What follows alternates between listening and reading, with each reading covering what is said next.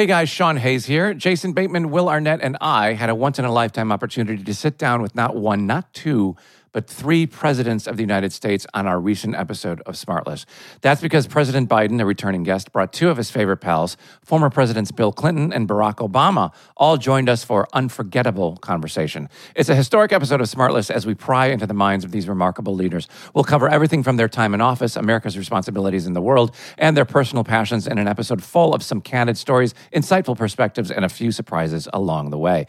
Whether you're a political junkie or just curious about the inner workings of the Oval Office, this episode is a must-listen. Don't miss out on this incredible opportunity to hear from three of the most influential figures in recent American history. Follow Smartless on the Wondery app or wherever you get your podcasts. You can also listen to Smartless ad-free by joining Wondery Plus in the Wondery app or on Apple Podcasts.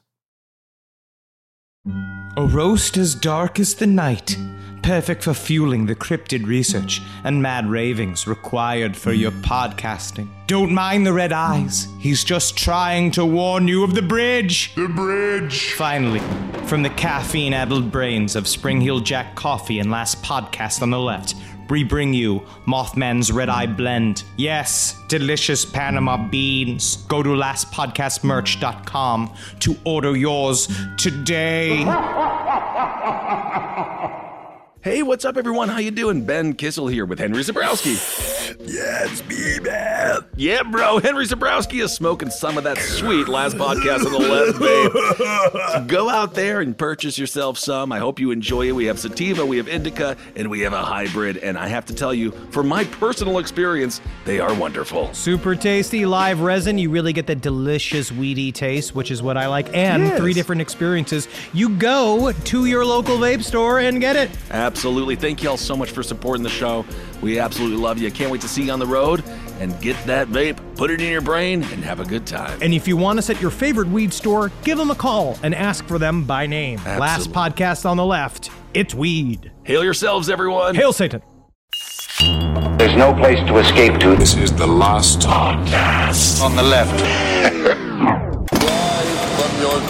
That's when the cannibalism started. What was that?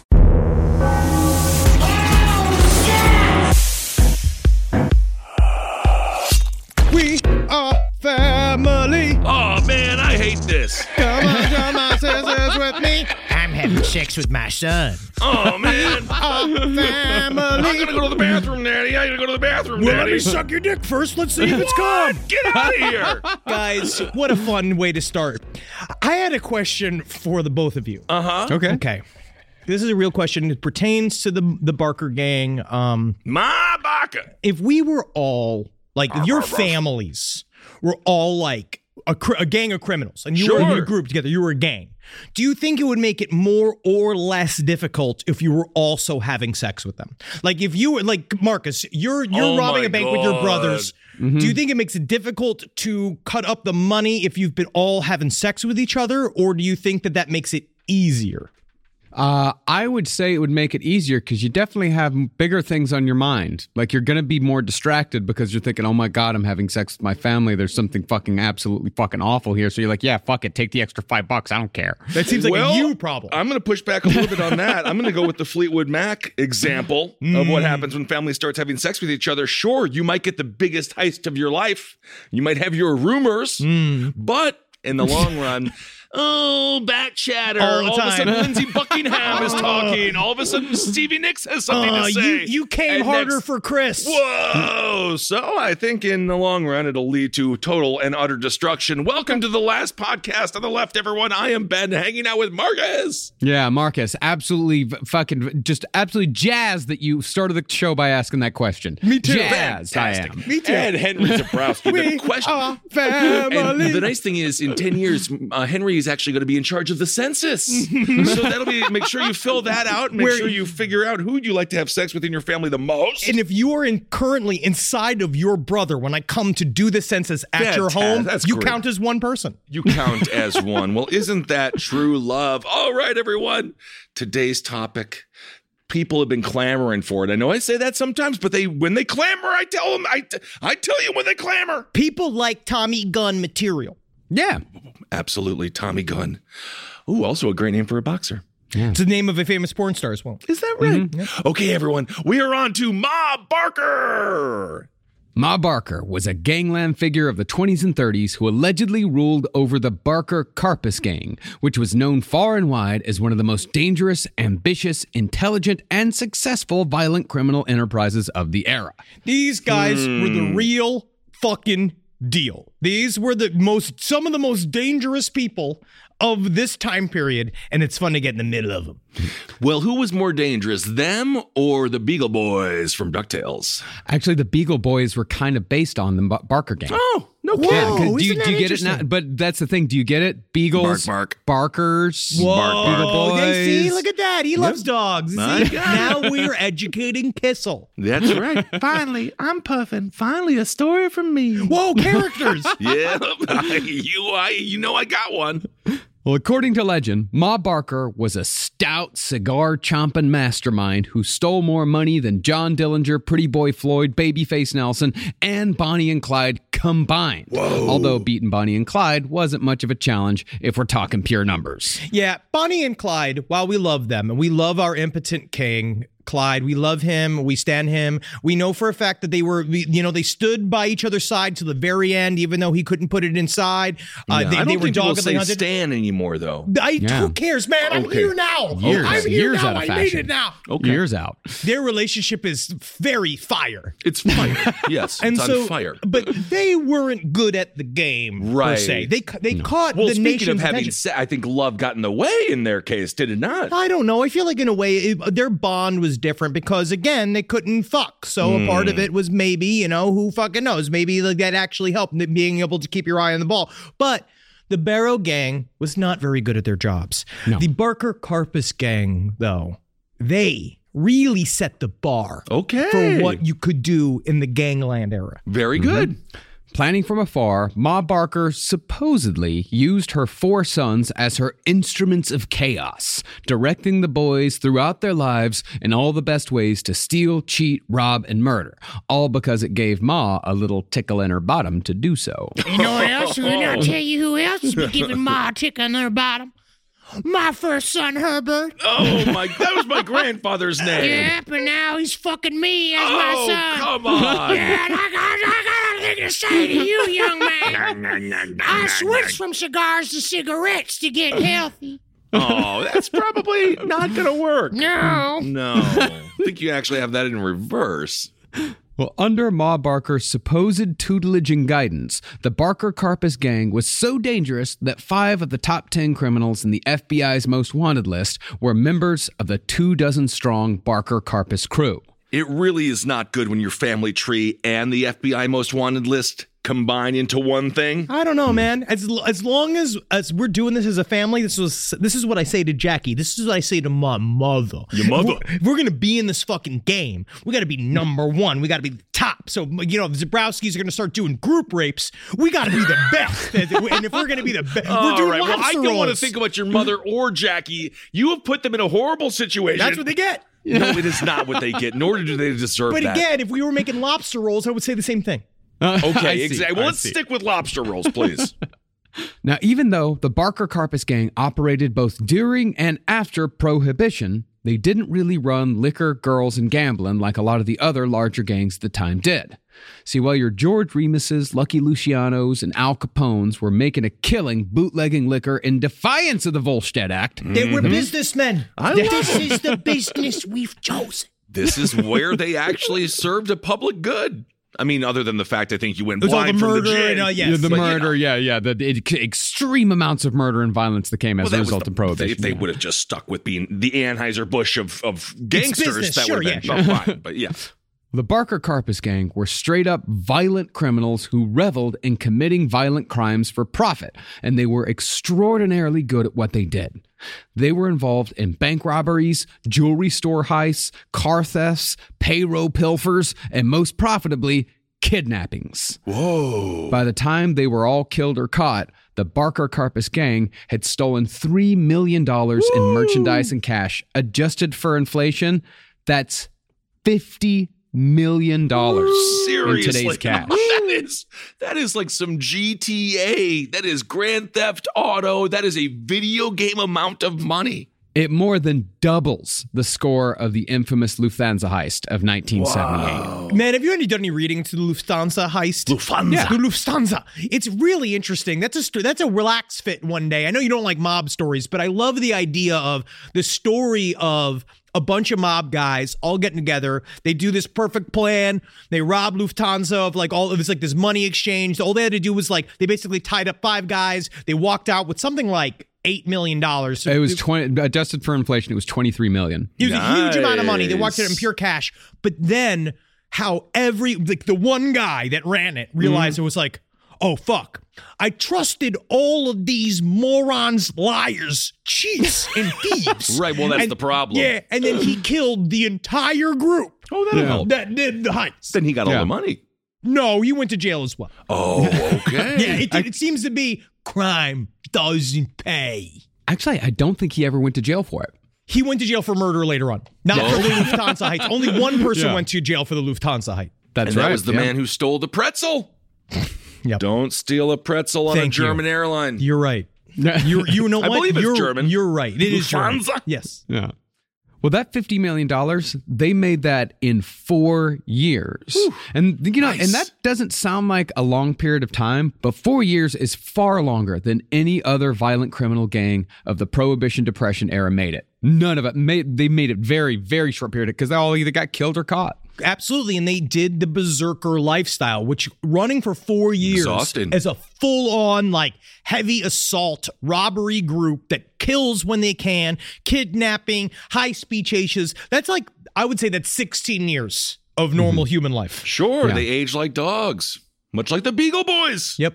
They were dogs. And that's also after they had already been solo criminals for many years before that. It's just that Barker Karpus was the most profitable venture the Barker family ever had. This is the dream team. They're bringing the best of the best of the best of the best. Sure, but it's just sad because it's unlike the Traveling Wilburys, which is probably the least successful version of any one of their solo careers. That's true. Of course, Traveling Wilburys, a very unknown group with Neil Young and Bob Dylan. Completely incorrect so far, but that's fine.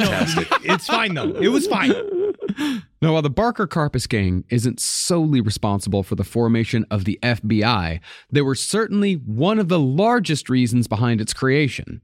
In addition to the loot they stole, the Barker Karpus gang also killed, at minimum, 10 people, all in the commission of getting away with one crime or another. And those 10 people included a whole pile of cops.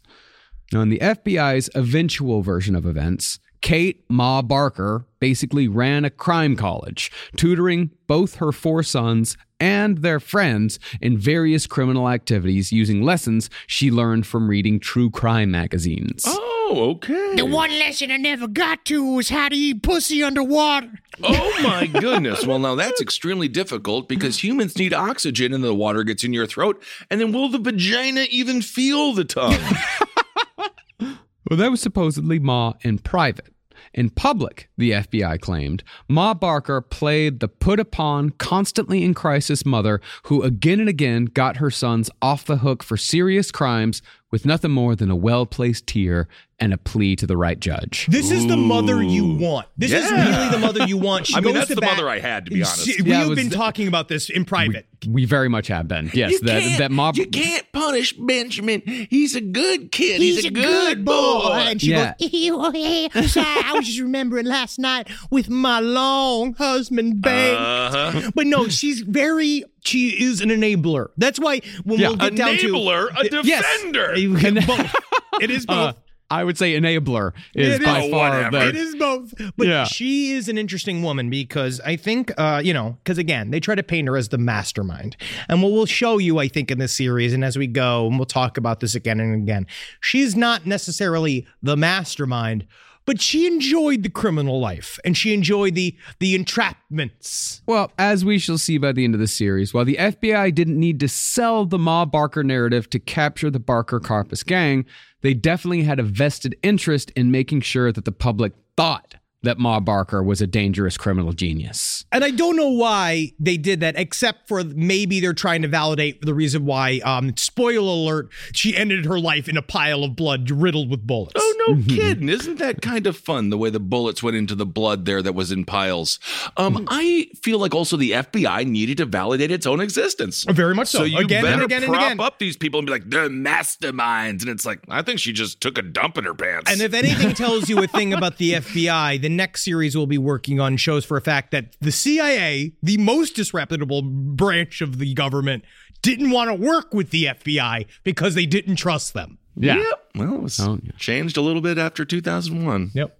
Now, the real brains behind the Barker Karpus gang, Alvin Old Creepy Karpus. Old Creepy was his nickname? Oh, yeah. Old Creepy. Yeah, we've mentioned him like this is the third time I think we've mentioned him. This is when we're finally going to get to the story of Old Creepy. They called him Old Creepy. Fantastic. They called him Old Creepy because he had very creepy eyes and a creepy smile. Just looking at him made you feel uncomfortable. I wish you could look at me. He does the Herman Cain smile. Do you remember the slow smile? Like, like his smile doesn't look natural on his face. 999. Well, I love Old Creepy, and I loved his show on PBS when he was the interviewer. I'm thinking of Charlie Rose. Charlie Rose. I don't know what he did. Still some great interviews, but yeah, apparently he's done doing those.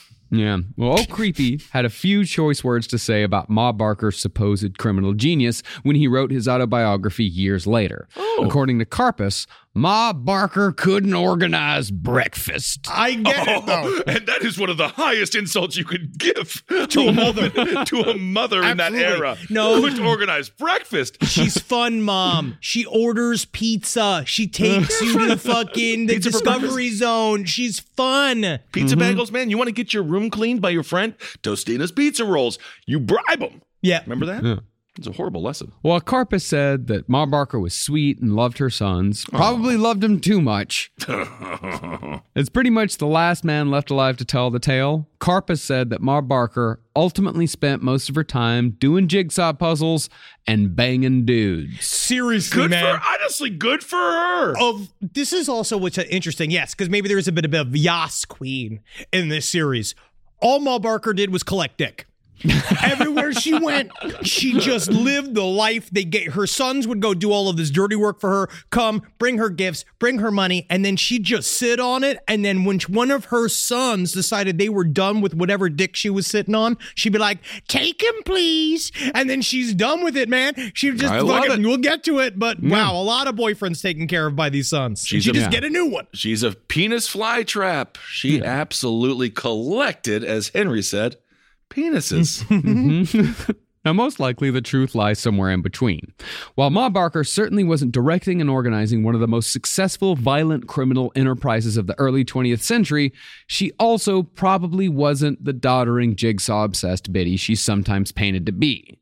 Instead, Ma Barker seems like a woman who just fucking loved crime. Yeah, cool. She loved that her boys were criminals. She loved the nice clothes and lifestyle that came from crime. And she especially loved it that if she got tired of a boyfriend, her boys or their associates would delight in slitting the poor bastard's throat. She's a fun girl. She's a fun girl. She's a party girl. She's a part of the scene. You're going to want to make sure that she finishes. Oh, yeah, because man. that is one of those. You better not be a pre-comer. You better do exactly as she says. You need to show up with some toys. You need to know where the clit is. And this is 1930. This is before science discovered the clit. Oh my goodness. And that was just wooden weird dildos. No, yes. And it was like it had those big wheels on it and the tiny seats on it. And you go, as it goes in and out. In and out. Bicycle. Yeah, but it had a cock on the other side of it. Oh, I see.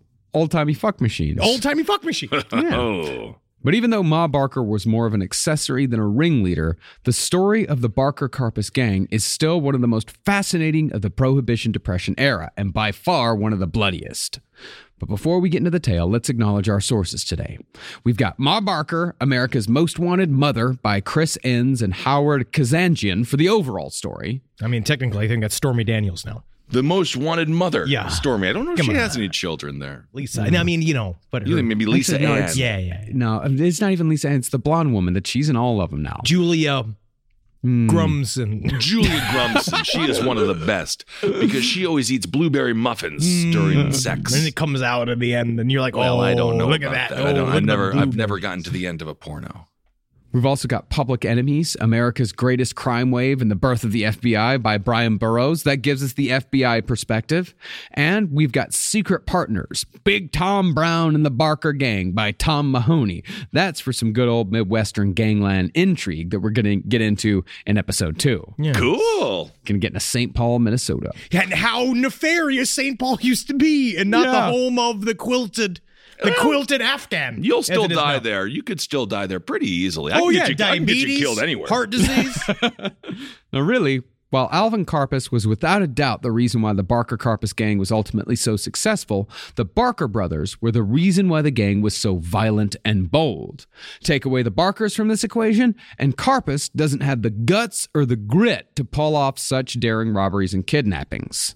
But take away Alvin Karpis, and the Barker boys, as we'll see in this first episode, just get caught over and over again. Barker boys, got to add that special mix. You got to have the Bash Brothers. Yeah. You got to have the fat goalie. Yeah. You got to have that woman, girl. Sure. Are you just describing the Mighty Ducks? Yes. You need a whole team. So without further ado, let's get into the story of the Barker family, starting with the matriarch, the titular Ma Barker. Oh, wow. Titulus. Okay. Yes. Ma Barker was born close to Springfield, Missouri in 1873 with the name Arizona Donnie Clark. Wow, I like that name. Donnie's a good name for a girl. I like Arizona. I've never heard that before. You call her Zona? You call her Airy? Although she would be known throughout her life by the much less ostentatious name of Kate. Name's Kate. Kate? Yep. How'd you go from Arizona to Kate? Cut down the letters. Yeah, but they're not even, there's no other than the Added A. extra letters. Okay, just totally changed the name. Fuck you. Okay. The oldest of 4 kids born on a farm, Kate lost her father at the age of 7 and quickly gained a stepfather named Reuben. Reuben was a police officer, and considering how he and Kate despised each other, it makes sense that she'd have a loose respect for the law. Nothing makes somebody hate the cops more than having a cop for a daddy. Yeah. Yes, well, there you go. It It's seems the like you old, really liked your, you liked the perks. I was scared of you my got father. HBO. Yeah, I like You the got free HBO cable. for free. You got and- free cables. And I like the fireworks that we got. And I like that we got to walk into Shea Stadium whenever we wanted because he'd just show his badge and the guy would just kind of let him through. That was nice. We got to go in the back door of JFK one time because my dad just show up. There's a lot of cool things that you can get if you have a gun. Absolutely, and a badge. Eventually, Kate grew up to be a strong and domineering woman, so it's probably not much of a surprise that she married a shy, mild, tiny little man named George Barker in 1892. Do you think that's what it is about having a big old engaging woman, like a big old woman and a tiny man? Is it really just about like riding him until he's dead? Do you mean I feel physically like- or emotionally? I mean, both. For some. I think also there's a lot of empathetic people who just like they're yin and a yang and they connect and they complete each other because he's just like, I can go and I can order the food for us, Ma. Because Yeah, you better. every Because time guess you what? order Because from the restaurant, you get into a fight. So Whatever. I'll You get just out go- there, you order the food, okay? You order the Okay, food, you I'm bring it gonna back order because the we'll do the up food. top mouth food and then you're going to be doing the downstairs food. If you know what I'm Whatever. saying. I'll take care of ordering the food because you always call the wait staff racial slurs. No, I just say the word slur. Okay. Now, later conjecture would say that Kate Barker lived the typical farm girl life, busied by church, picnics, and hay rides. But in private, Kate supposedly spent most of her time reading all the latest true crime stories, obsessing over the daring felonies committed by the Dalton and James gangs. You hear that, girls? You listen to this episode, you become a criminal mastermind yourself. Okay. Well, it's a little bit more difficult these days, isn't it? Nah, man. Bitcoin. Yeah, that's actually let's end it here and let's talk about Doge, NFT, and Bitcoin because I haven't seen my friends screaming at each other in a bar for the first time in like a decade until Bitcoin. Yep. Wow, that seems to be it's hostile territory. It is. I just sit and listen. Yeah, staying out of it. Yep, staying out of it. Yeah, specifically, though, it said that Kate Barker paid special attention in those true crime magazines to what those criminals said about their mothers, noting that all of them claimed to be raised by strong women who taught them how to fight. You don't understand. Okay, listen, Herbert John. You listen, okay? Because some of us, we know all it takes is to believe in you. In me. Well, this is just great, Mom. Thank you so much for all the advice and encouraging Kill me the girl. to go kill, Kill the that girl. That's, She's got a big mouth. Thank She's gonna you. say a lot of shit. That's So you shoot her in the fucking head. that's what a great mom you are.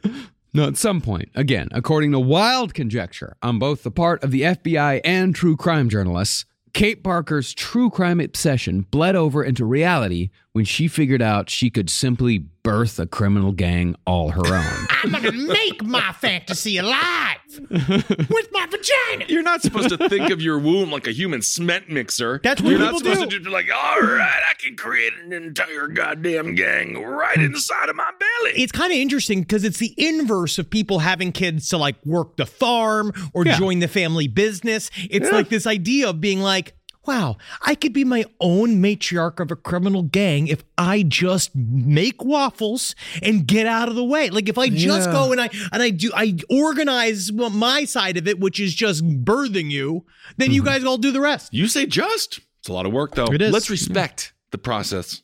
9 months. No booze. Are you my mom? You just channeled my mother. weed. For 9 months I carried you, and this is the thanks I get. That's the thanks she gets? That free pool? And what else have you done for her? That's what she gets.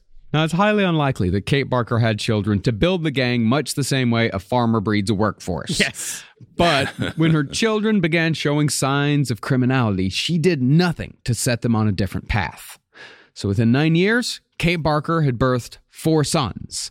The eldest, Herman, was born in 1884, followed by Lloyd, Doc, and finally, Ma's favorite, Fred, in 1903. So is the youngest. It is. That's right. It really is. It really Well, is. we're you very- wouldn't know. You're the oldest, Henry. Yeah, I'm I the wouldn't know middle. at all. Yeah, you're the middle. Yeah. Oh, you have to Woof. say you're the middle. Oh, that's bad. It's nice though, because they can make the big mistakes on the first one, and the middle one they made like the smaller mistakes, and then Jackie was allowed to do whatever she wanted. Yep.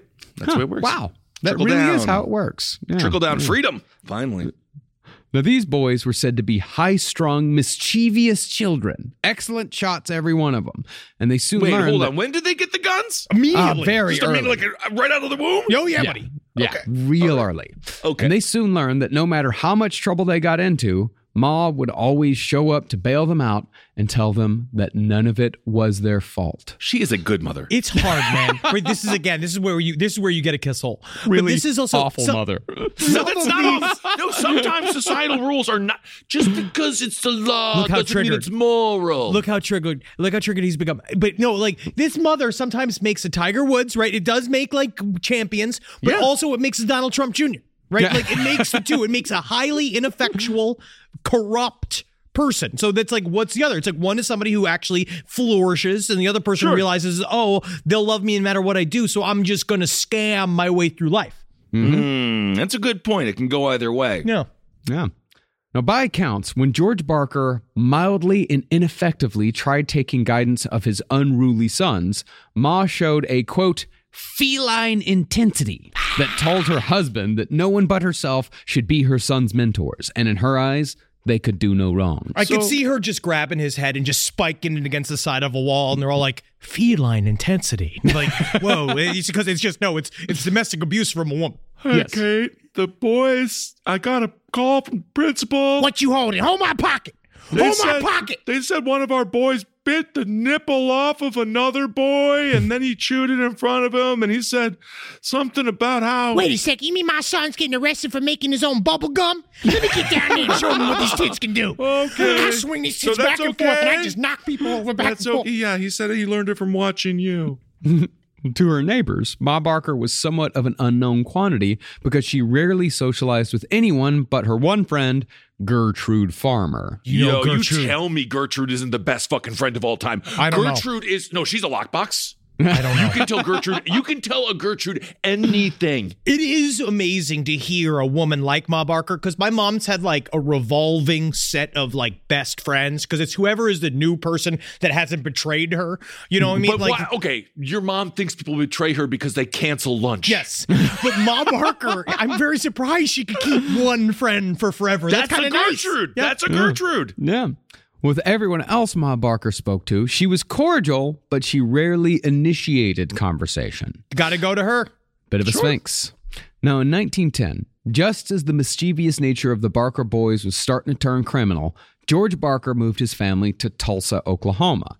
Now, at the time, Tulsa was an oil boom town, which was good news for local hoodlums. Oh, yeah. Basically, oil boom towns introduce a large group of transient young men with a high tolerance for risk into an environment built to quickly take away the large paychecks they earn week after week.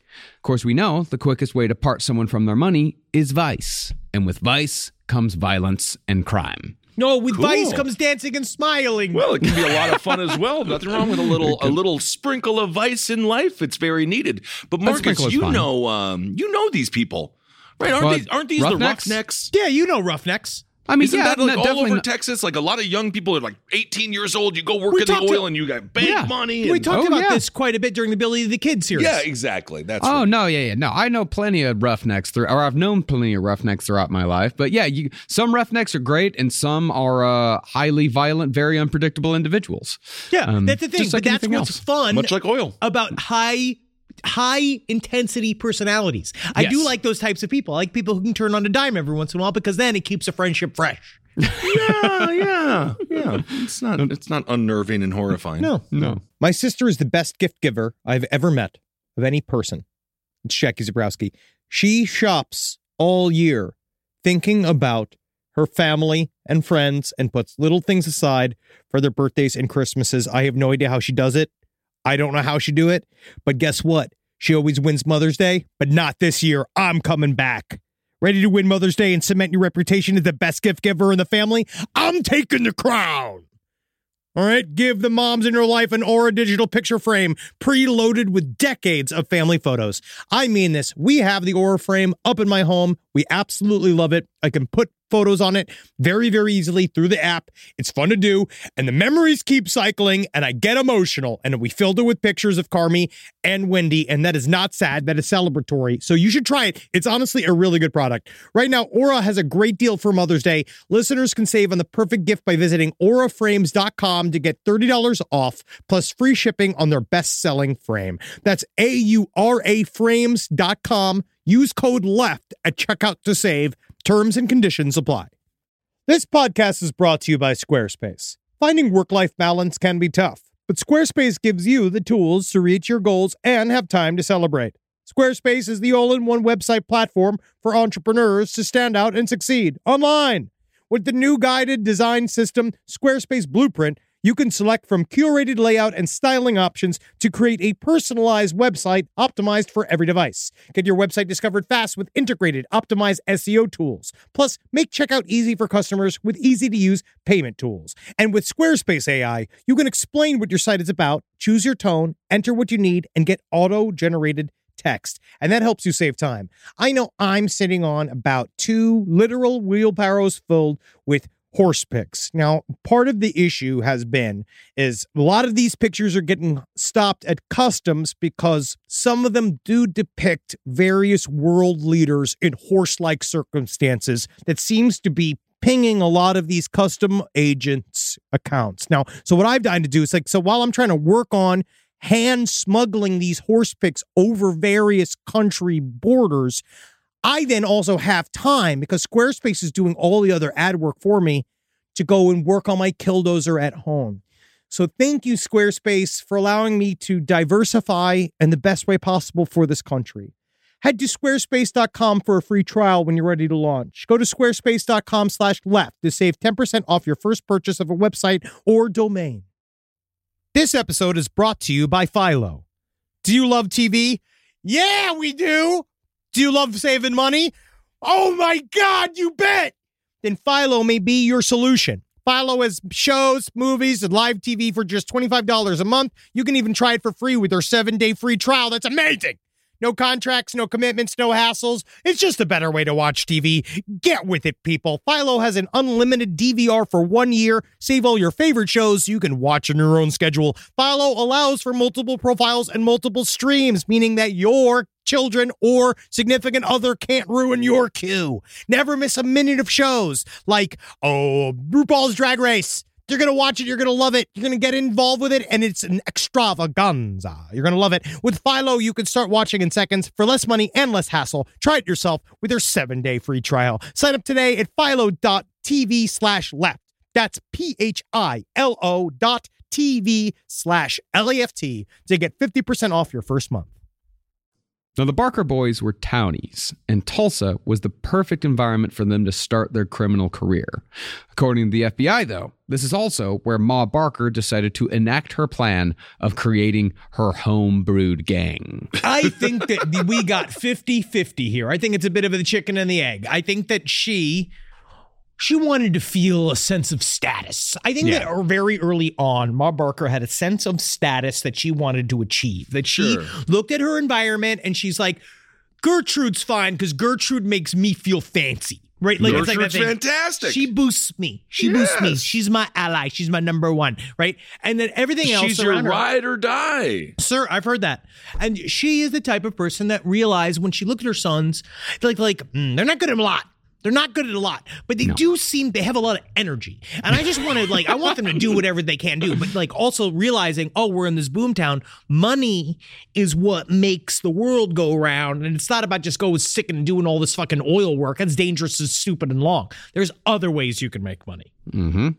Well, from what J. Edgar Hoover later claimed, the Barker home in Tulsa became a meeting place for local ne'er-do-wells, a crime school that trained young punks in the art of felonious behavior before sending them out to wreak havoc on the polite world. That's too organized to make sense. Yeah, you just see him putting lipstick all over his face, just thinking about it. Criminals hate school. Yeah. Well, you can go to crime school. Now, supposedly, Ma would hang back, and for a fee, she would act as a boy's alibi if he was ever caught for the crime. Ah, cool. Yeah, He was inside of me the whole time. Oh, God. 9 months I carried. She also allegedly provided the names and addresses of people she believed had more than they deserved and can therefore part with some of their possessions. I actually don't disagree with that idea of her. I don't think that that's outside of the parameters of Ma Barker. Oh, yeah. You had that person has more than they deserve. Go steal it from them and bring it back to me because I deserve it for what? Doing nothing? That's for me. Okay. In reality, though, there was no crime school filled with hoodlums and thieves doing the bidding of a matriarchal mastermind.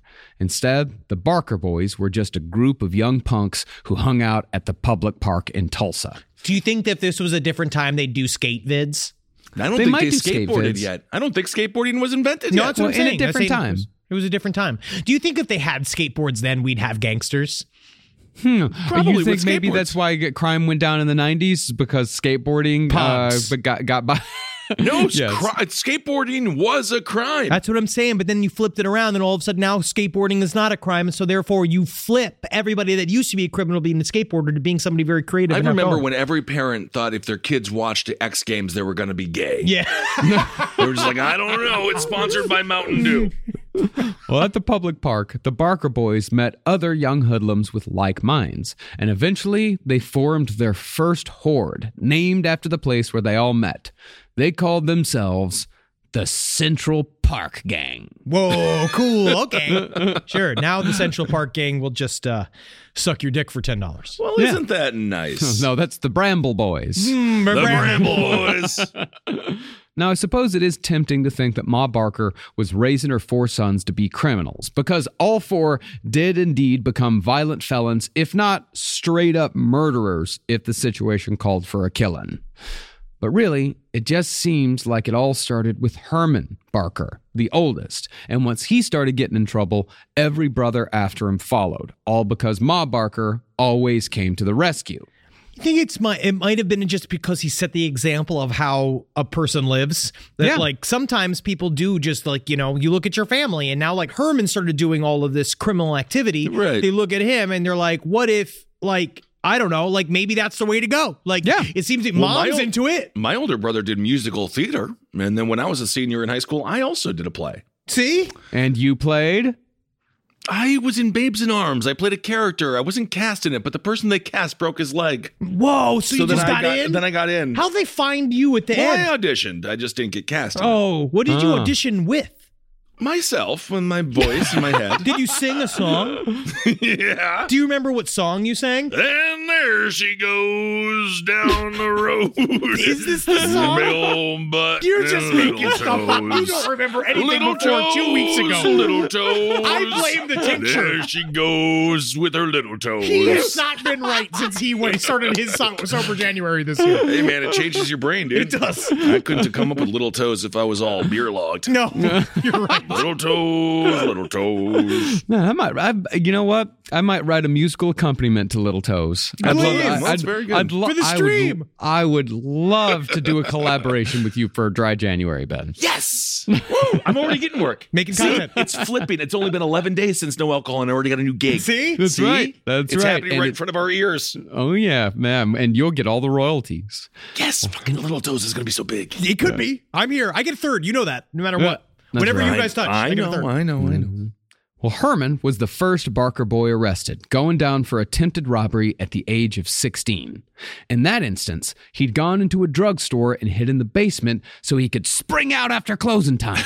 It's cool. But was instead discovered in possession of burglar tools by a clerk before the doors were even locked. Can I ask a question? Because now there's several people that do get arrested in the story for burglar tools. Do you know what they mean by burglar tools? Is it just like a crowbar and something else? Like, how do they look at you and say, oh, these are burglar tools? Yeah, these are definitely going to burgle. There's nothing else you could do with these but burgle. Yeah, it's like... Because Ted Bundy was arrested for owning burglar tools. Yes, like I think that was the burglar first time he got tools. arrested. Yeah, so it's rope, crowbar, like acid, acid to burn stuff. A woman's dress, a big cat costume so you can pretend to be a cat. Well, big that cat might be good, actually. Yeah. No, that's not who we're looking for. That's a cat. Yeah, and then you're like, I simply couldn't rob. I'm a lady. And you have a big floppy hat on, and the cop's like, it's a nice outfit. And then all of a sudden he's taking pictures with him. You're there, and all of a sudden you're dressed as this lady, and you got to go back to his house, and you got to pretend to be a lady by like tucking it back, and then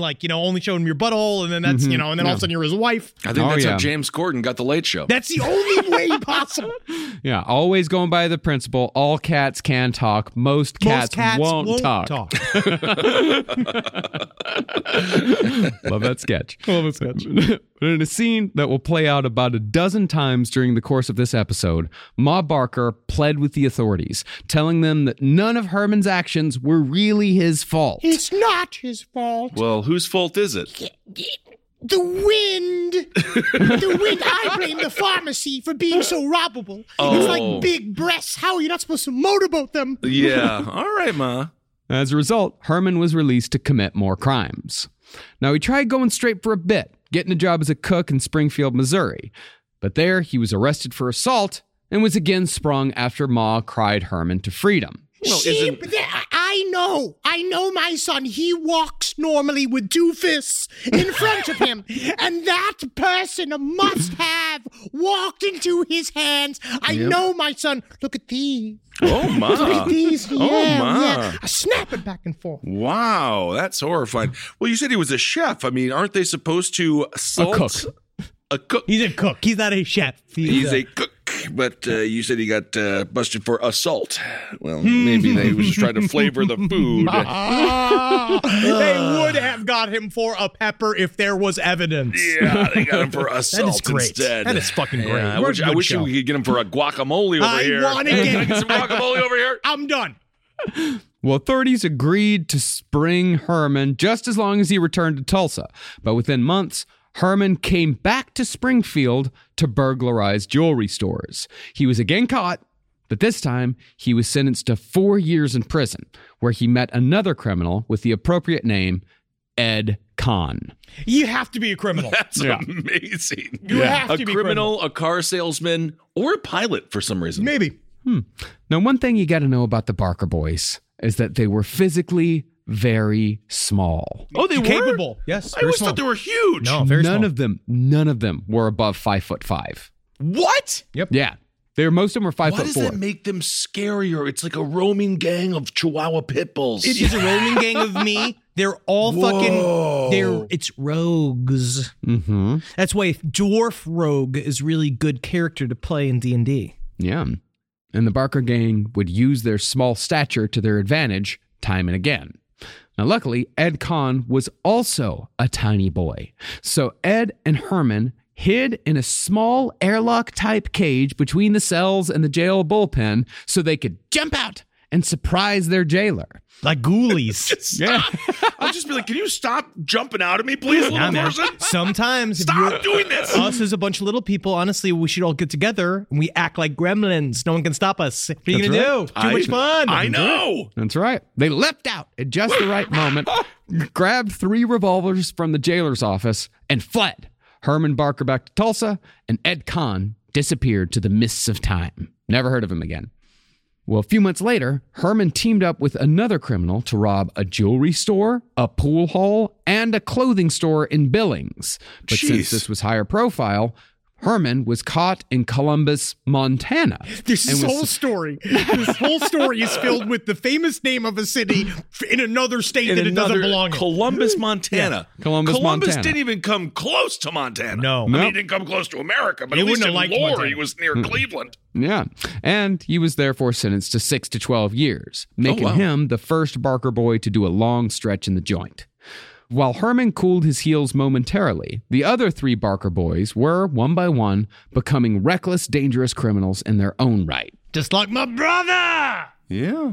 On Independence Day 1918, Arthur Barker, a.k.a. Doc, stole a Ford Roadster from the front of a federal building in Muskogee, Oklahoma.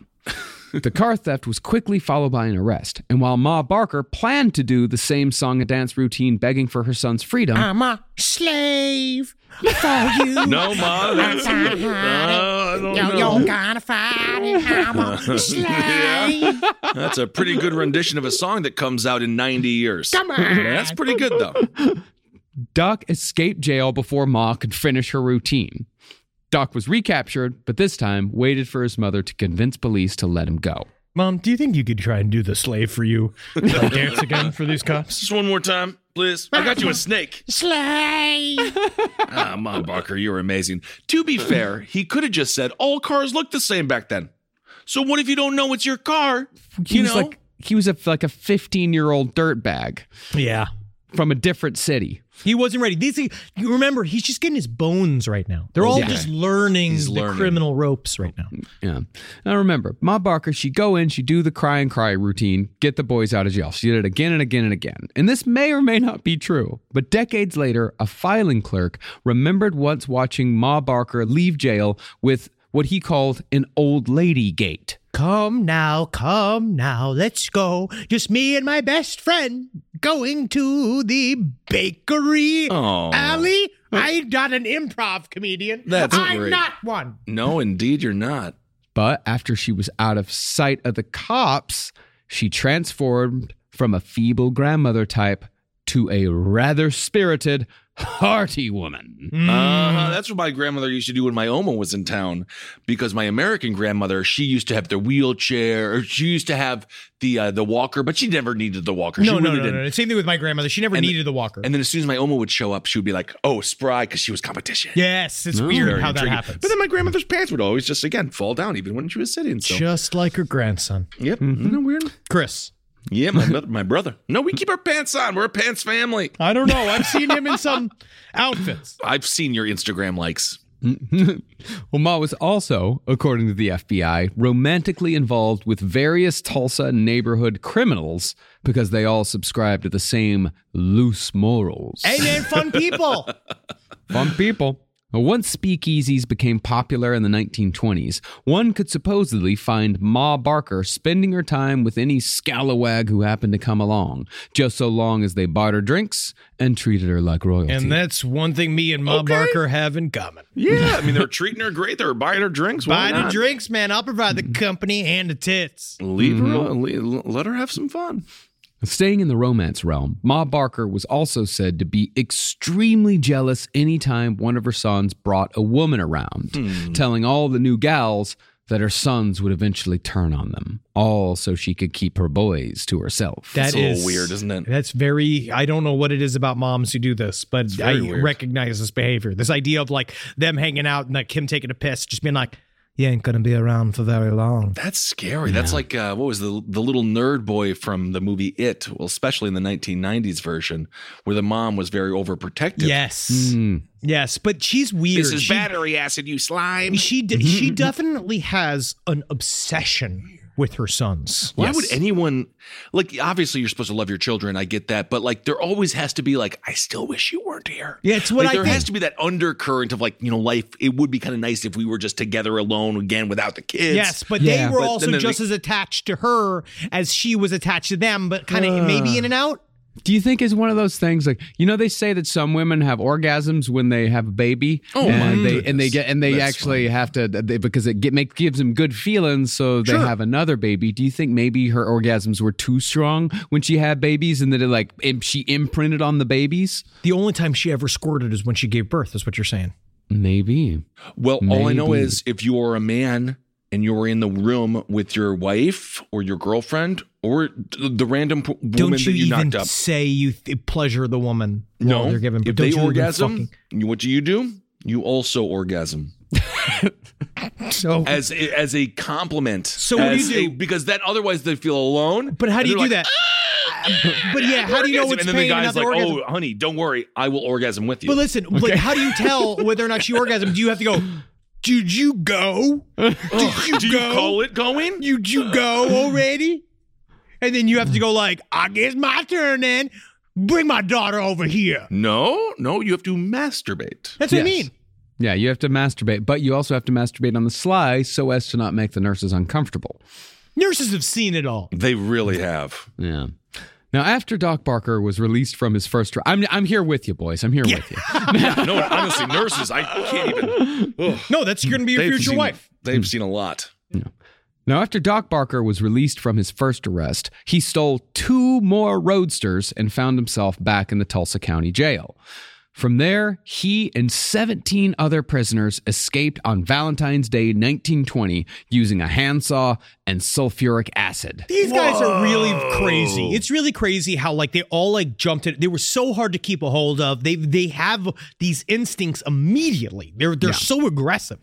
After cutting through the cell doors, the prisoners made their way to the roof where they found a 130-foot rope waiting for them, which they used to shimmy down the side of the building to freedom.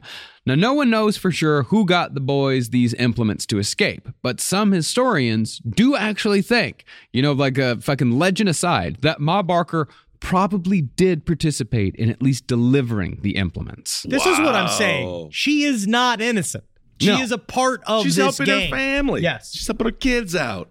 Now, Doc was caught again 5 days later, but this time, Ma Barker pleaded directly to the owner of one of the roadsters. You know that this is a dumb painted car. You know that it's a bad, and very you need to fancy just let my car. son have it. You just need to let him have it. She wrung her hands, sobbed, and made the car owner so uncomfortable that he withdrew his complaint just to get her out of the room. Get away from me. Get away from me.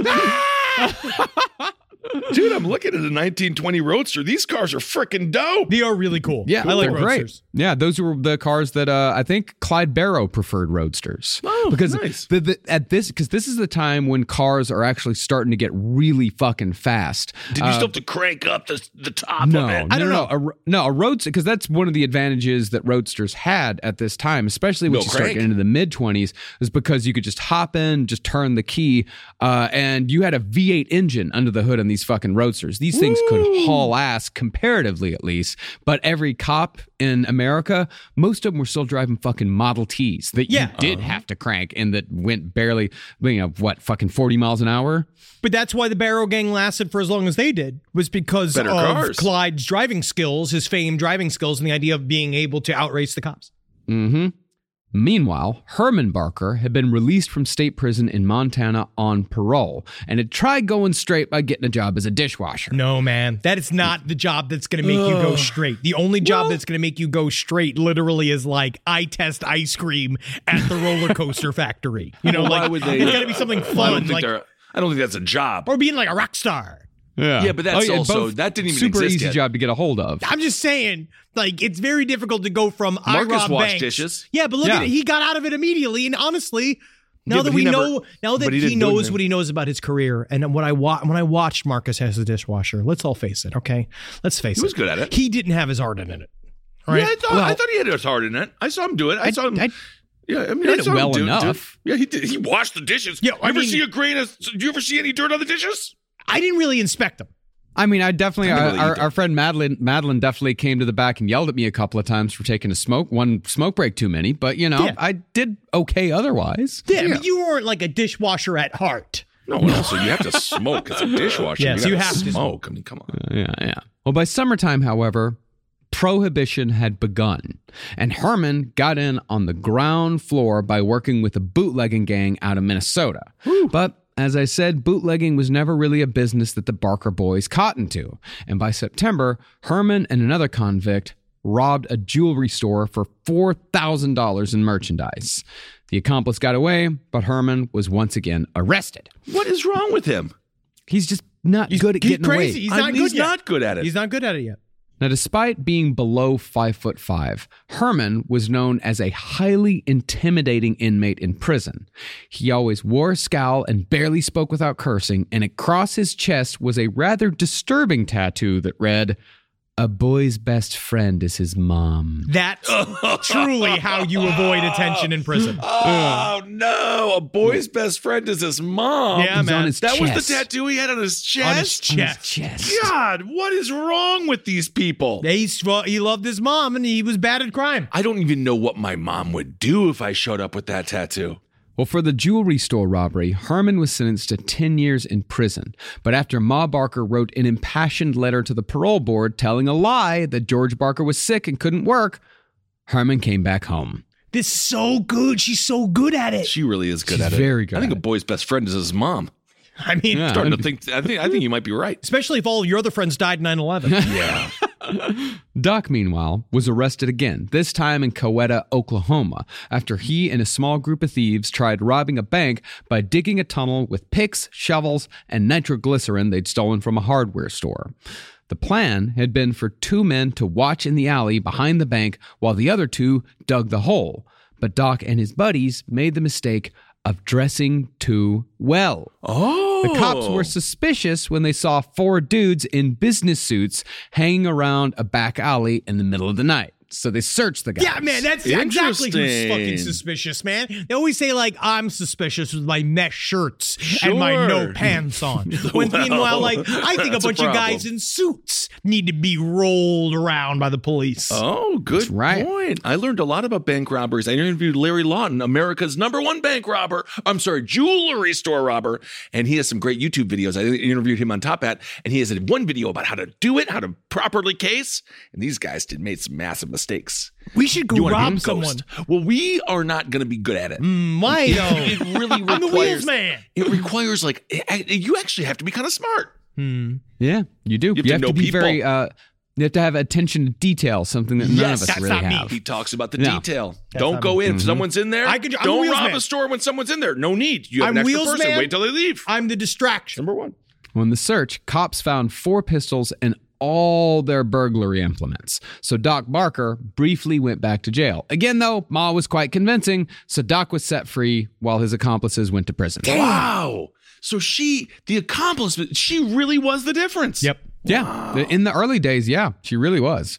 Now, by this point, Ma Barker had gotten Doc and Herman out of half a dozen crimes, if not more, and there was still plenty of pleading left in her future. The son she wasn't able to help, however, was her second son, Lloyd. It's hard to help a Lloyd. Yeah. Nicknamed Red because he had red hair, sure. Lloyd was more of a follower than an instigator. And while the other Barker boys could seemingly get out of anything, Lloyd went down and stayed down on his very first arrest.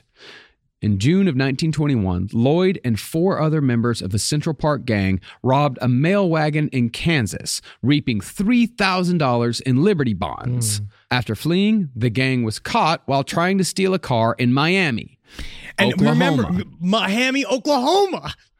Miami, Oklahoma? Yeah, there's also a Miami, Texas, except you say it Miami. Yeah, Miami. I know that. Mm-hmm. That is like... You can't just imagine being like, we're going on vacation. Spring break is going to be amazing this year. We got tickets to Miami. They were super cheap for some reason. I have no idea why. Oklahoma. And then you It's show great. up and then it's immediately like, I don't think they have a plantain here. Oh. Now, interestingly and tragically for Lloyd, Ma Barker did not use the same tactics that had worked for Doc and Herman. Possibly because Lloyd was one of her favorites, Ma lost her head a little bit. She was stern and domineering instead of pitiful and sympathetic. She demanded that her son be let loose let because him he'd loose. done nothing wrong. You get him out of there right now. That is Wow. my son. Whoa. I made that boy. Ma, I really I enjoyed have milk for him. Yeah, I remember when you used to sing for us, but now you're just screaming at him. I will have my son. Okay. Now, this was very much the wrong move because instead of letting him go, the judge moved Lloyd to another jail further away, found him guilty, and sentenced him to 25 years in Leavenworth Penitentiary, where Lloyd shared grounds with Carl Panzram. Whoa, Oh cool. my God. So what are you in for? I rape everything. I will break you on the floor of my dark imagination. I robbed a jewelry store. Cute. Yeah. Yeah. It was kind of cute compared to what you did with everyone. Let's just skip ahead of all the pleasantries and get to the rape. Oh, yeah. Now, while he was in prison, and this is why people say, why Henry's making so many mom has sex with the sons jokes. And this is really the only reason why that people have this rumor. As if that he needed Lloyd- a reason to make those jokes, but this is nice to actually give them to give them a home is kind of nice. People joke about me. People say, oh, Henry, oh, he's crass. I come up with jokes, educated jokes from the source material. Yes. This is all written, put together. I'm a master. I'm a master at historical jokes. You've been in prison for 25 years. You're in solitary confinement right now. This has all been a fantasy of my deranged mind. Reportedly, Lloyd wrote letters to his mother in a tone that was described as almost sexual by Detective Harrison Moreland, writing did for he Master write? Detective. He was writing for Master Detective magazine. Well, Detective Harrison Moreland was. He said that the tone in the letters was like a sweetheart. Like, you know, you would think that he was writing to his girlfriend and not his mother. And this, of course, led to speculation that Ma Barker had sexual relations with her sons, but only her second and fourth, never her first or third. Yeah. Is that a compliment or a diss to the third and first? The implication is that they would have if she wanted to, but the knowledge comes from the fact that the second and fourth kids were her favorites. But again, no proof here. At least Well, she's it's just a little disgusting. Yeah, there's It's no kinda pictures nice, of her though. like sucking her son's dick or anything like Well, that. it's a different time. I You mean- have to bring somebody in. You have the big old cameras and stuff. It's just different. Rule 34. You don't know what happens out there now. I don't know what kind of content like that is out there true. now. I'm certain That's there is true. some. Oh no, Ma, what are you doing? Oh, no, Mom. What's happening? Stop with all that stuff, please, God. But to wrap up Lloyd's story, he was sentenced to 25 years in prison, did most of the fucking time, was granted parole in 1938, worked as a cook in a prisoner of war camp in Michigan during World War II, and was murdered by his wife in 1949 during a mental break. Yeah. She pled Oh, not no. guilty by reason of insanity and died in 1986 at the Colorado State Insane Asylum. It's really Wait, so he his story murdered is his interesting. wife? No, she murdered him. Like it's a very Murdered interesting by story. his wife. Yeah. And it's very interesting because it's this crazy end because he did manage to kind of like go straight and do the shit. And he was the last surviving Barker boy. And you At said towards that the point. end. And so when she shot him, it was a scandal. But it was. is. Yeah. Yeah, like, all the neighbors, it was like they'd all been, like, they were as surprised as they could be as if you said, like, D.B. Cooper was my next door neighbor. Like, they all freaked out. Like, holy shit, a Barker boy was living here this entire time? They didn't even hear anything. Not even on a full moon. They didn't hear him. No. A Barker with the barking of the dogs. The dogs Dog, I barking get at it. the phone. Sure. This show is sponsored by BetterHelp. It says here I have to talk about something I need to get off my chest, and I guess I can share it here.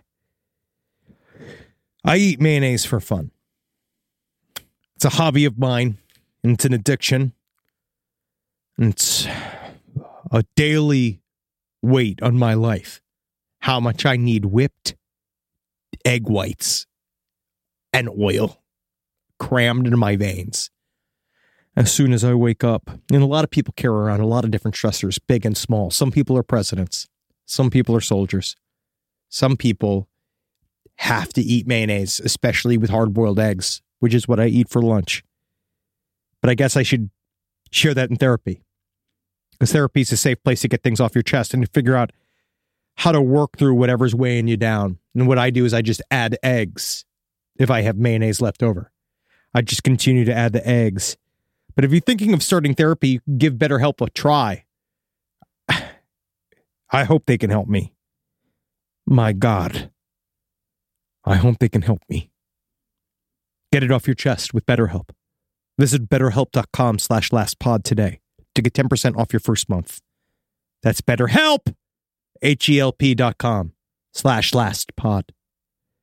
Hey! Did you know Fast Growing Trees is the biggest online nursery in the U.S. with more than 10,000 different kinds of plants and over 2 million happy customers in the U.S.? They have everything you could possibly want, like fruit trees, palm trees, evergreens, houseplants, and so much more.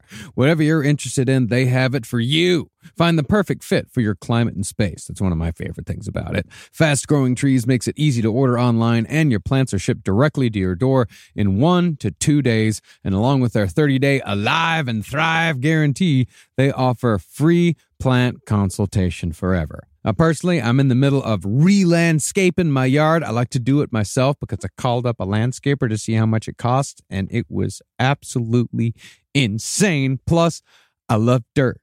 I love getting my hands in the dirt, and I love planting things myself. And Fast Growing Trees has given me some wonderful plants that I can use. Like I got this Texas sage, it's purple. I've dug up a whole bunch of horrible bushes and shrubs up in front of my window and in front of my house and put some purple Texas sage up there, and it's going to thrive, and it's going to look real good. And I didn't even have to go to a nursery to buy it. It came to my house.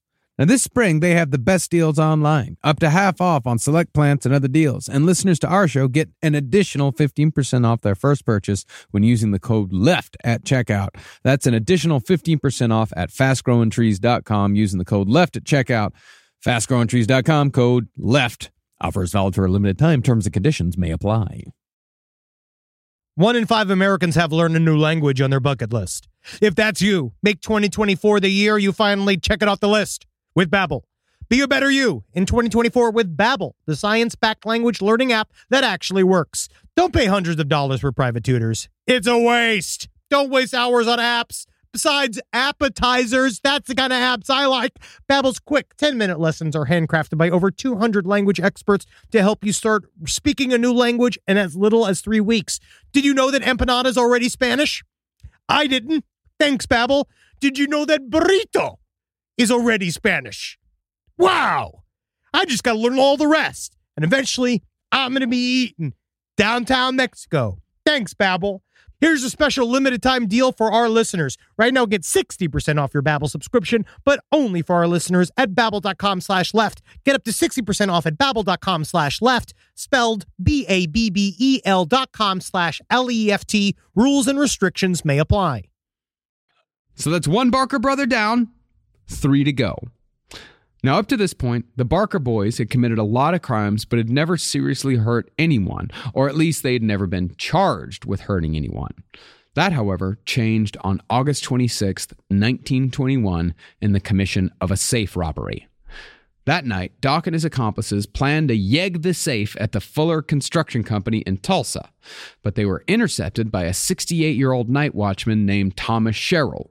Without a moment's thought, Doc and his accomplice pulled their pistols and fired, killing Sherrill with a shot to the chest and a shot to the head. Oh, he already made it to 68, which is like 120 in that era. Yeah, man. He had such a good long life. He should have retired at 65. It's hard. Yeah, it's hard, man. You know what's funny? I don't necessarily worry about dying as a murder victim. I just worry about dying as a murder victim as an old man. I don't want to be. I don't want to be. You made it so I don't long. I don't want to make it to 75 and then get murdered. I really don't. I just or be a part of like some massive, like, you know, the great molasses explosion too. You know what I mean? Where there's a new giant molasses explosion. That actually happened recently. A sugar factory or something. Like, I don't want to die in like, you know, like a fun new thing that OSHA then has to create a bunch of new rules for. No, I don't want to. It reminds me of that documentary, fantastic documentary, Orion. Oh, yes. All about the Elvis Orion's impersonator, the man who took over for Elvis, prolonging the myth that Elvis was still alive, but a fantastic doc. saying taking over for Elvis, that's a bit of a stretch. That's what they wanted him to do. He stole his persona He did from not Elvis. steal this. He did not steal it. We'll see. No, check out the doc. Watch the doc again. I watch it every night. You should watch the doc again. I watch it every night. You watch it every night? Oh, I watched it once. You don't even remember what song you sang in the high school audition that you did for the one musical. Little toes, there she goes, walking away. Wish she was walking towards me today, but turns out... Keeps going. His fake song keeps going. Turns out, little toes He doesn't have an ending. Little toes got to scramble. Well, it took police months to catch up with Doc Barker, but once they did, even Ma Barker's copious tears could not get her son out of a murder charge. He was found guilty and was subsequently sentenced to life at the Oklahoma State Prison. Now, according to FBI reports that probably aren't true, Ma became obsessed with getting Doc out of jail and was, at the time, working to expand the membership of the Central Park Gang with her 2 remaining sons. Yeah. Okay. So it's just her and her 2 kids. Yeah, I don't think that she was trying to expand the gang. I think that she was... Yeah, I don't think that is a part of this. I think that she just was happy that she had some son still burglarizing things. Okay. Yeah. But even if Ma wasn't hatching a master plan, Doc eventually would be released. Yeah. He would get out of a life sentence, and it would be sooner rather than later. In the meantime, though, there was still Herman and Ma's youngest and favorite son, little Fred. Yeah, he's cute. Yeah, little Freddy. Fred's cute. Little Fred. Freddy Freaka. Yeah. Freddy Freaka. Freddy Freaka. Being the youngest, Fred wanted nothing more than to follow in his brother's criminal footsteps. And as such, his criminal career also started in car theft. But Fred's first interaction with the cops got him a bullet in the leg. Hey, man, you got to learn early. These guys also got shot a lot. Yeah, man. That's the thing, too, about all of these gangland types. They all get shot multiple times and just keep coming back. Seems like you could, at that era, seems like you could die from a bullet in the leg. Infection and all that stuff. Oh, yeah. You could. You definitely could. The next year, Fred and 6 other Central Park Gang members robbed another mail truck near, again, Miami, Oklahoma. Soon after, Fred and another outlaw robbed $600 from a group of men playing poker at an auto repair shop in Tulsa. For the poker heist, cops tracked Fred down and shot him in the hand after he surrendered, presumably for talking shit. That's why someone gets shot after they get surrendered. I imagine, yeah, surely, especially this time period and now. All right. He was sentenced to 5 years in a reformatory, got released after just 2, and was immediately arrested again for robbing a bank and forging a money order. He just kept going. They weren't Give it good. a break. They Relax. weren't good. But Take a breather for a second. But it's like, I guess, in show business, where you just love it so much you keep coming back, no matter how many times you get rejected. Yeah, but it's totally different because they're robbing stuff. I'm saying, sometimes acting feels like highway robbery. It really does. It's around this time. I mean, that's the thing. We've been talking about Ma Barker this entire time. Right. George Barker is still there. He's in just the hanging house. The quiet husband. The quiet husband is just Okay. hanging out, like watching his homicidal kids and his homicidal inclined wife just do all of this I'm shit. not going to lie. That is fun. You It have your has to be. PBRs. You just sit there damn and it. like, what you guys working on? Another robbery, huh? Oh, No, my you family just- is crazy. You become Jim Jones's father. Well, you just sit there and watch everyone kind of have fun. You have chaos all around you. He hated it. He was overwhelmed with it because he was not a criminal himself. And he was also overwhelmed with his inability to do anything about it because he was very shy. He was very quiet. And his sons were fucking psychopaths. Put down the Tommy guns. If you would all just with your robberies and if everyone could can't we all just sit around the radio and imagine Shut Indians? up, Dad. I know it's not yes. Hey, Dad, Yes. what is this? Oh, your dick is out of your pants. I hate this. You idiot. I hate this family. You looked at my dick. I hate it. I made that dick. Yeah. Does it look like yours, Dad? Yes. Oh, fantastic. Well, George just cut his losses. He just packed up and moved to Joplin, like, Missouri. fuck it. He's like, I'm fucking I done think with that's this. great. Yeah, Go to he's Joplin. fine. I would rather be in Hurricane or Tornado Alley than live in this family. Yes. Yeah. Well, Ma, it said, was largely indifferent to George's exit because all she really cared about was her boys and what sort of excitement their criminal activity could bring her way. Oh, yeah. See, by the time George left, Prohibition, enforced by the Volstead Act, had been in effect for about 6 years. Boo. As a result, bootlegging had produced the biggest crime wave America had ever seen, both in terms of people breaking the law by drinking alcohol and in terms of bootleggers committing heinous crimes in the pursuit of selling alcohol. Sweet, sweet booze, man. Don't ever take it from me. Don't you take it from me, government. No one's taking it from you. And while the Barkers never really got into bootlegging, as I said, the resources that the federal government spent enforcing the Volstead Act and in fighting the new scourge of organized crime, that meant that the authorities were stretched extremely thin. Ooh. It's almost like something called the war on drugs. War on drugs. Where it didn't do anything. And then they were still corrupt. Ruined a lot of lives. It did. It ruined a lot of lives. Made a lot of money for some people, too. And then, and including the government as well, selling illegal drugs in order to make money for their black budget like operations. Yeah, Big Pharma, thank you for all the death.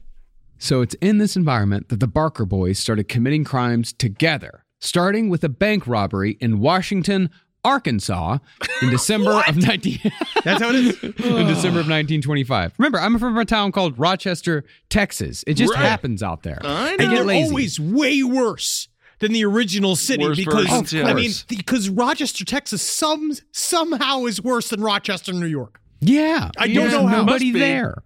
Although Miami, Oklahoma, I bet you there's like a dive that's really fun. I bet you could have a good night in Miami, Oklahoma. Yeah, there's like 500 people there. There's no, you got to have There's at one least, place that would be fun.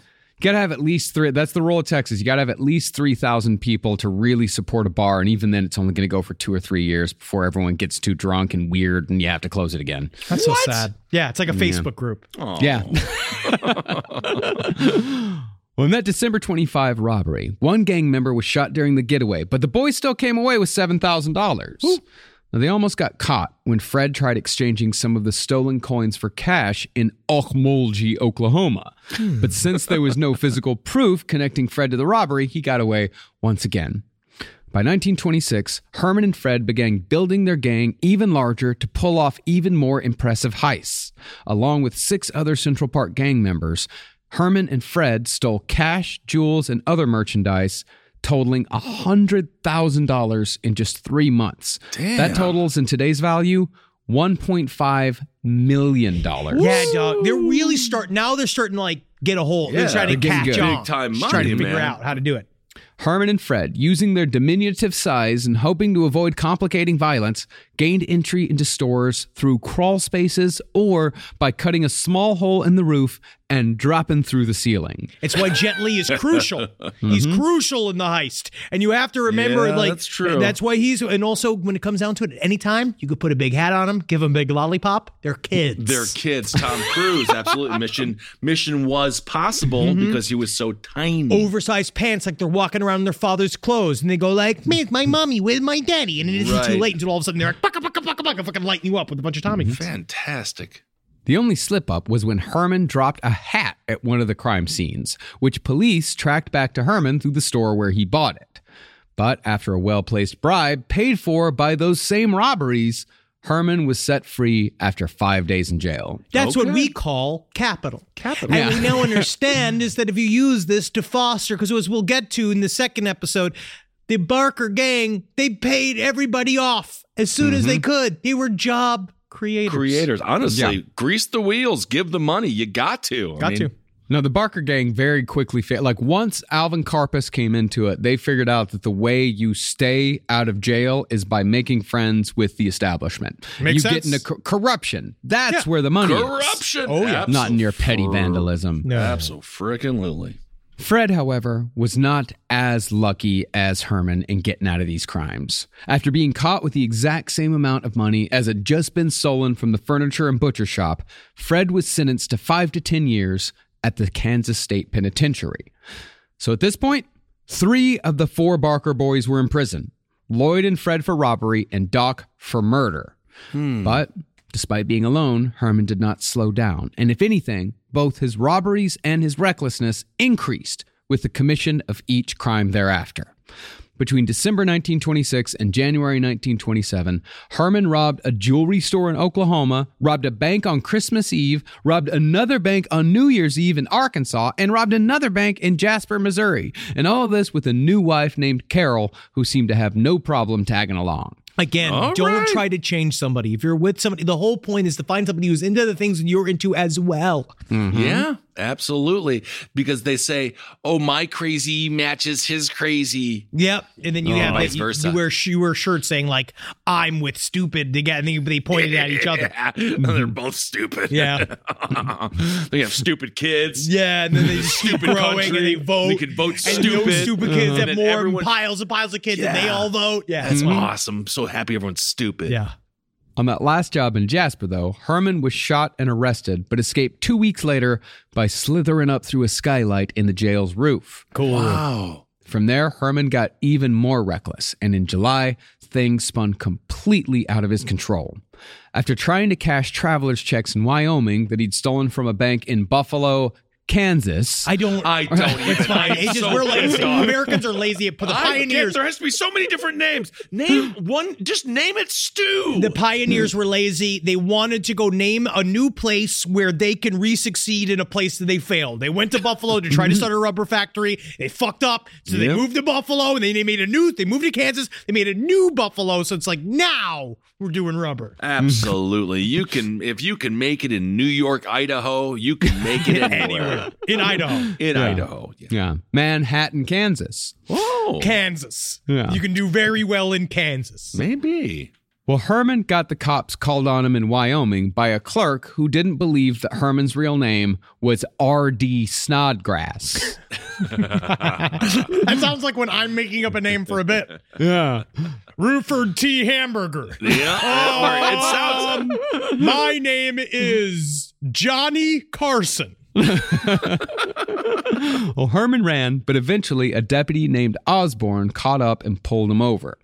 When Deputy Osborne went to open Herman's door, though, Herman pulled his .32 caliber revolver and fired twice, then sped off to leave the deputy die on the side of the road. Now, apparently, Herman's wife, Carol, was a little freaked out by this spur-of-the-moment murder. Right. But after a brief scuffle, she stuck with him. There's something about family. There's a lot of Vin Diesel in this story, right? When these Yeah. people get together and it's like family. You're It gonna is get in like here. family, we're like gonna Olive be Garden, yeah. fucking like we're together. We're in this together. Like because when it comes But I down don't to think it, that she knew that was going to happen. Though. no, absolutely not. But still, then afterwards, well, now he's a murderer, so now I kind of have to stay with him because what if he fucking kills me? Right. And then you're kind of locked in. And then, but they all kind of understood him. They created this line where they were like, no, we're not going down. We're not going down ever. We're not gonna, and it started very, very early where it's like they wanted to keep this going, even though it sounds like Robin Banks is a really hard job. Yeah, I think if you get one, stop. I guess. That's very lucky. But for the murder, Herman got a $100 bounty put on his head and became the second Barker boy to take a life. And this, it seemed, was the impetus that sped Herman Barker to his doom. A month after the murder of Officer Osborne, Herman and a couple of outlaws named Charlie Stallcup and Porter Meeks broke into the office of an ice plant. They beat the night watchman half to death and came away with a paltry $200. Names used to be better, man. Hold on a second. It was they just made ice. Yeah, They made man, ice. back Yeah, in the of day. course. Yeah, this They is just back in the made day ice. when. No, well, that's the thing. You needed ice because you had an ice box in your house to keep things cold, and so you had to replace it with a gigantic block of ice, like once a week. So I you see had enough to for an ice manufacture plant. ice. Okay. Yeah, it was before we came up with proper refrigeration where we would just go. And so back in the got day, it. they used to make those big ice plants. And I honestly, in my mind, I don't know if they'd have a lot of cash on hand. No, it's ice. It's just it's water. ice. People paid good money for it. Yeah, I mean, I think they paid money for it. It couldn't have been that expensive. Well, this was not the gang's lucky night in more ways than one, because the night watchman proved to be of sterner stuff than they thought, and he managed to call the police just as the gang was driving away. At 2 a.m., the cops caught up to Herman Barker and his accomplices for a late-night high-speed chase. Yes! Eventually, though, Herman stopped the car in yet another highly reckless move that came with an even more reckless follow-up plan.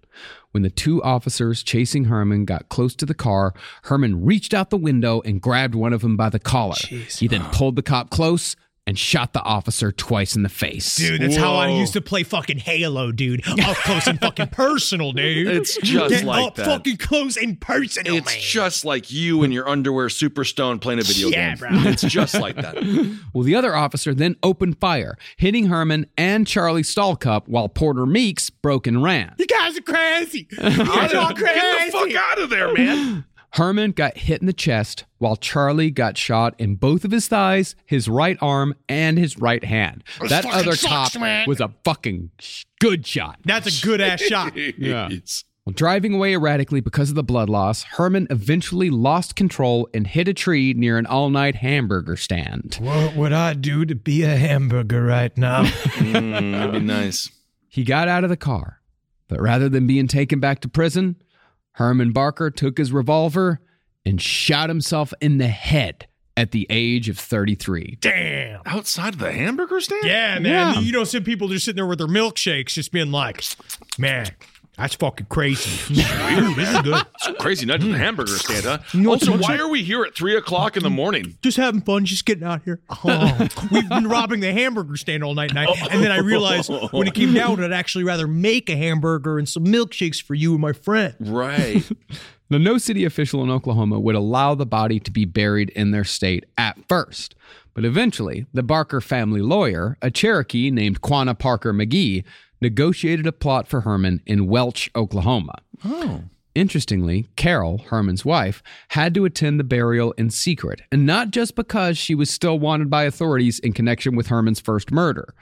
Who she reportedly was more afraid of was Ma Barker, who had threatened Carol with bodily harm because Ma believed that it was Carol, not Herman, who had shot Officer Osborne with the revolver. My boy would never do something like that, even though he's had a whole life of criminality. Yeah, it seems exactly what your boy would do, Ma. No. Yes. No, yes. It's what women do. Always Women betray. shoot police officers Women at- always betray. How can you be right and wrong? I'm a mother, Yeah. not a woman. I see. So at this point, the Barker crime family seemed to be at an end before it even began. Lloyd Barker was in prison for the next 25 years, out of the game. Herman Barker was, of course, dead. Doc was in prison for murder in Oklahoma, and Fred was in Leavenworth doing 5 to 10. But it's at Leavenworth that Fred Barker met the special sauce that the Barker gang needed this whole time, the brains to go along with the guts. This man was Alvin Old Creepy Karpus. And that's where we'll pick back up for part 2 with some of the most daring and deadly bank robberies of the 1920s. Wow. So it seems like they're starting off a little bit behind the 8 ball here. They're all incarcerated. One is dead. Ma doesn't know what's going on. She's alone. She's twiddling her own bean. Yep. Oh, my goodness. This story is going to get absolutely insane. We're It already just- has been. What I do love about the story is, again, these are like, this is the American criminality that, like, because we'll It's the see quilt. people just get obsessed with these stories too during the time period. Like, it will I never believe be it, man, again. because can you imagine? Like, thank God we're not them.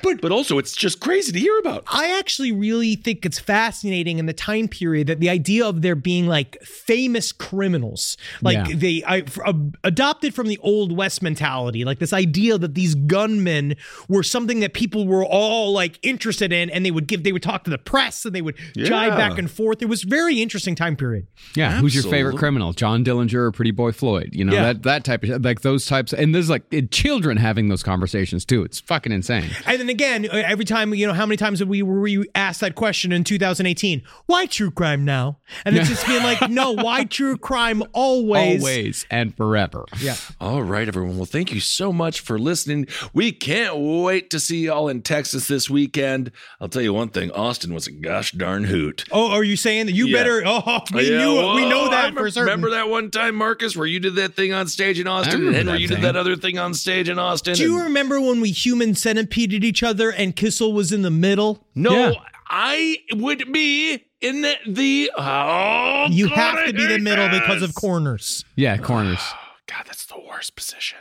Actually, Okay. no, that's the thing. Him being in the middle actually makes the corners harder. Yeah, 'Cause we're not going to be able to. You're Yeah. Marcus has to wrong. be in, This is Henry has to incorrect. be in the middle. He has Henry, the you most gotta be in the turning middle. radius. No, you have the most turning no, radius. No, I that's- don't. You're like, no, that's Look the at thing. how much. Look no, at the how I can accordion turn. that's on a double bus, the accordion in the middle. No, you don't even know. Yeah, that's the thing. The accordion in the middle, and also think about a semi. You don't put the fucking trailer in front, do you? No, you put it in the back.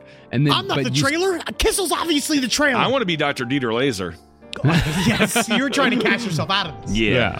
Whatever, man. All right, everyone. Thank you so much for supporting everything we're up to over here. We hope you're doing well out there. Can't wait in February. Just another reminder, we will be going wide so you can get it on Podnut. You can get it on whatever Podnut. the You can fuck get it you on your stuff on. Soundbasket, whatever your podcast bullshit is. Whatever also, you wanna do. We'll end on Spotify. We'll continue to be on Spotify. We are mostly going to be on Stitcher. We're going to be everywhere. We're gonna be everywhere. So that's Everywhere, gonna be everywhere you want. We're everywhere you want to be, baby. Nothing's Just changing like with the the Barker Patreon. gang. Everything's exactly the same. It's an incredible deal. Everybody's happy. We're ready You're to crush good. it. You're who are you trying to convince? Me. I'm There trying we to go. me. No, honestly, I feel great. All right. Oh, and don't forget, Soul Plumber number 4 is out there. It's out there and ready to be bought. And a lot of comic book stores definitely have copies. Like they reordered number 1 and they got all 4 copies. In fact, here in Greenpoint, if you want to go to Action City Comics, I know Eric out there has all the issues. If you're a New York City denizen and you're looking to catch up on Soul Plumber, Get those motherfuckers. Action Fantastic. City Comics out in Greenpoint, great place. Awesome. All right, everyone. Thanks for listening. Hail yourselves. Hail Satan. Oh, hell, again. Magustalations, everybody. Take care of yourself out there. Hey, can you heal me, huh? Come Give me on. a hail you. Someone come over here. And, I heard it was bad if you can't feel your pulse in your ankles. That's bad. It's diabetic. It's But I can feel it. No, but I can pre-diabetes. feel it. I Okay. checked. So check it. Oh, good. You should check it at home. Yeah. I'll try. Okay. Just kind of a random. Yeah, I was health just thinking about you it. Just random health advice. I was Stand just it? thinking about it. I'm scared. Okay. Yeah, But check, I'm fine, though. I'm feeling it. I can feel the bumps. check your ankles. Yep. Check, and let us know what you think about them. Yes, no. Yep, it's bumping. Great. I'm feeling it. This show is made possible by listeners like you. Thanks to our ad sponsors, you can support our shows by supporting them. For more shows like the one you just listened to, go to lastpodcastnetwork.com.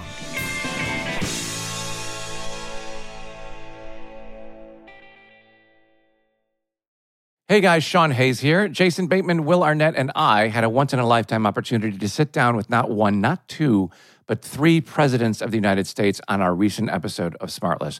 That's because President Biden, a returning guest, brought 2 of his favorite pals, former Presidents Bill Clinton and Barack Obama, all joined us for unforgettable conversation. It's a historic episode of Smartless as we pry into the minds of these remarkable leaders. We'll cover everything from their time in office, America's responsibilities in the world, and their personal passions in an episode full of some candid stories, insightful perspectives, and a few surprises along the way. Whether you're a political junkie or just curious about the inner workings of the Oval Office, this episode is a must-listen. Don't miss out on this incredible opportunity to hear from 3 of the most influential figures in recent American history. Follow Smartless on the Wondery app or wherever you get your podcasts. You can also listen to Smartless ad-free by joining Wondery Plus in the Wondery app or on Apple Podcasts.